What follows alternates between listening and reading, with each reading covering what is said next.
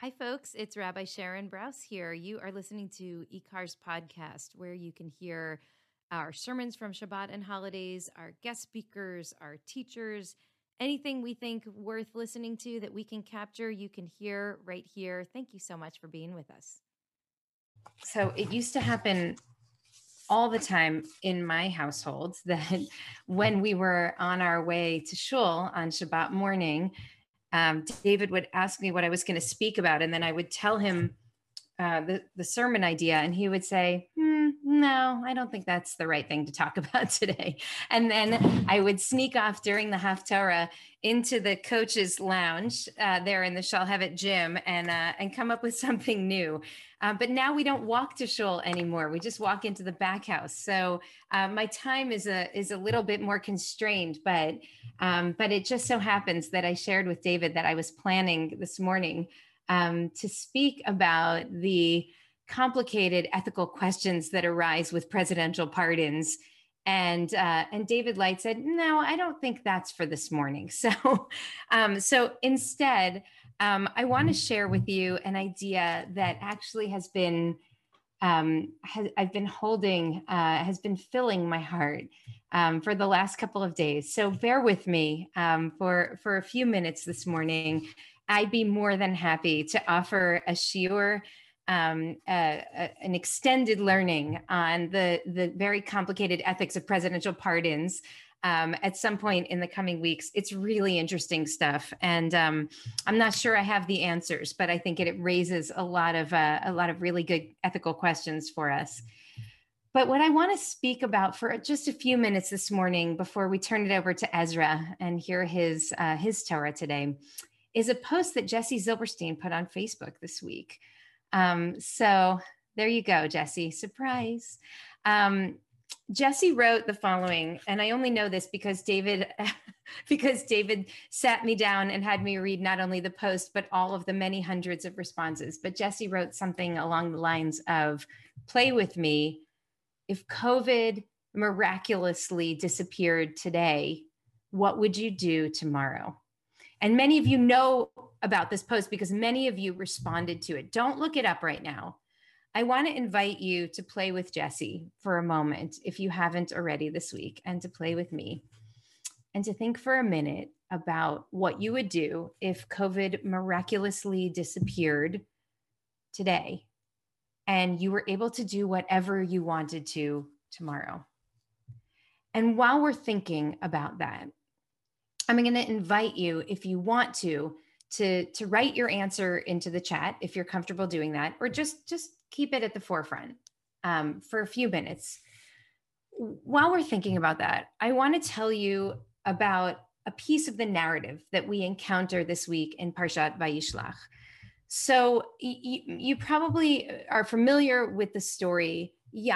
Jacob has deceived his brother and his father, and he rather, I would say, connivingly got the birthright and the blessing that were both intended for Esav, his brother. And Esav is filled with rage against him and decides, and it says in the Torah, that when his father dies, he's going to kill his brother. And so Yaakov knows that he needs to disappear. He needs to go someplace safe. And he ends up fleeing. And over the course of the last couple of weeks, we've been reading the story of what happens to Yaakov, when he goes off on his own, when he leaves Beersheba and he goes out and he ends up going back to his extended family's home. He has marries 4 different women. He has at least 13 children. He builds a very full life. And after 20 years, it's time for him to come home.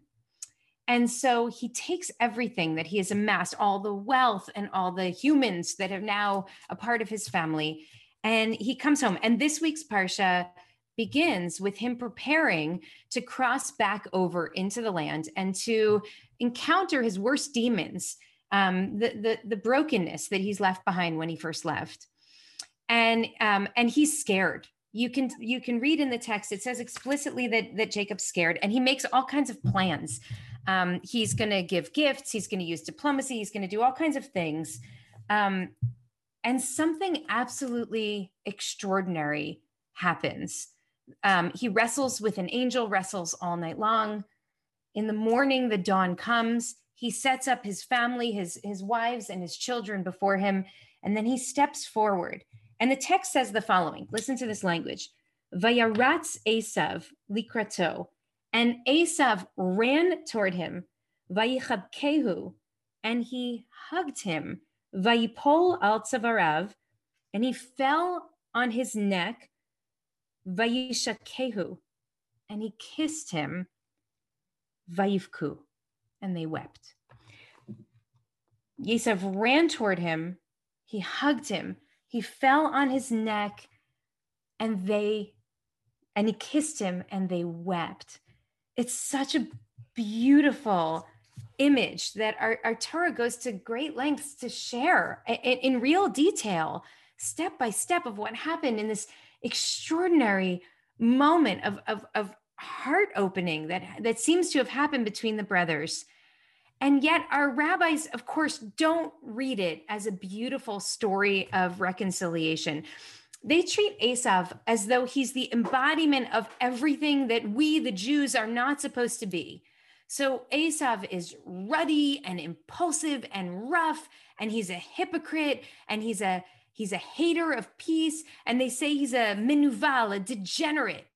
He's this awful person who's harsh and immoral and aggressive and violent. And all of this, of course, is in contrast to Yaakov, our own ancestor, who through the pshat, the simple read of the story, is actually, he's actually engaging in a lot of deception and cruelty himself. But in the eyes of our rabbis, he's studious. They say he spends many years studying in the yeshiva of Shem and Ever. They say that Yaakov is morally wholesome, and he's quiet and humble, and he's dedicated to the wisdom of his father and his grandfather, even when his behavior reads exactly the opposite.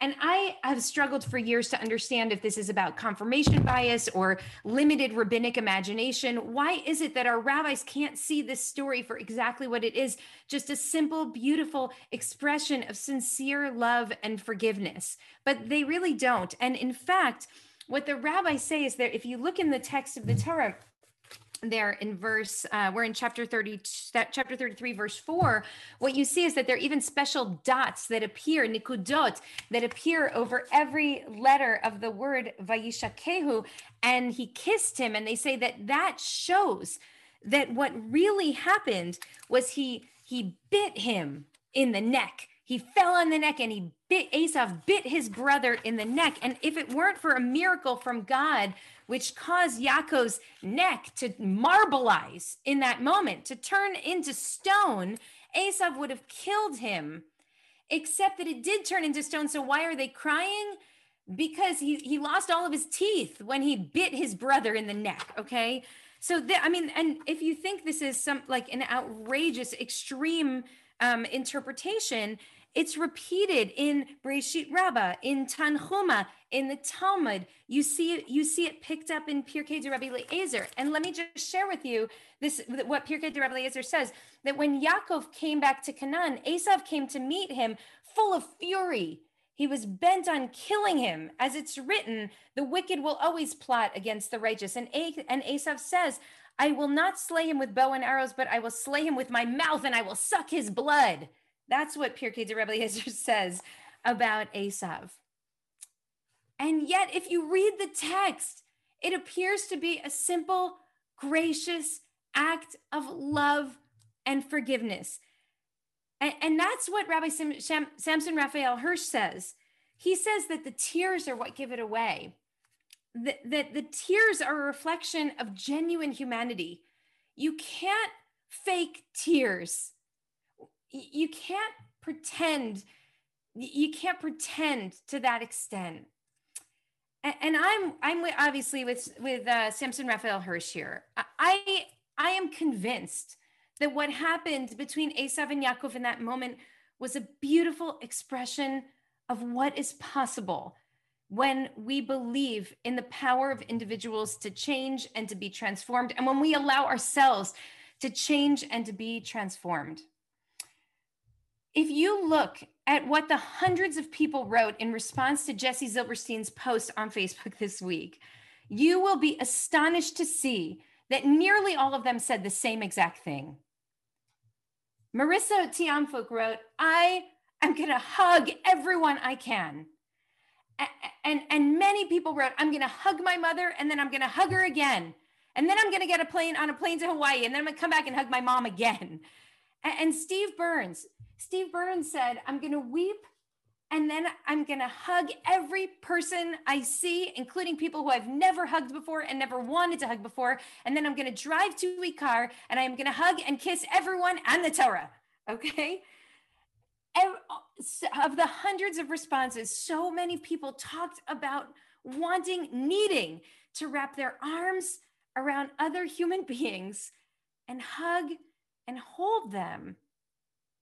And yet it's that very expression, Vayichabkehu, that our rabbis don't trust here when Esav does it. They can't believe that it's sincere.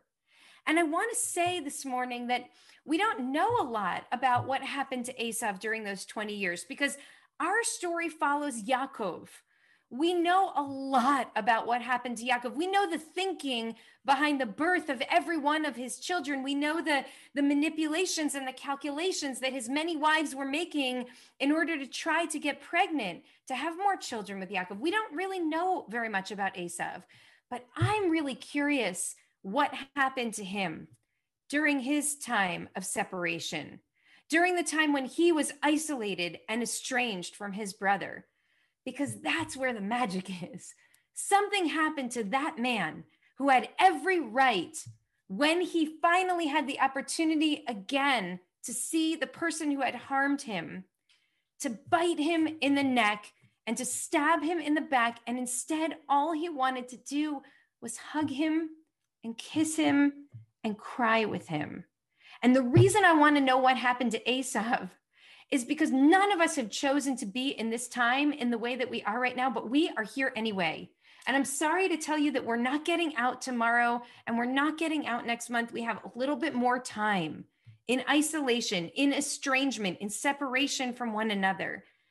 And I pray with all my heart that something of what Esav was able to achieve in his time, we are also able to achieve.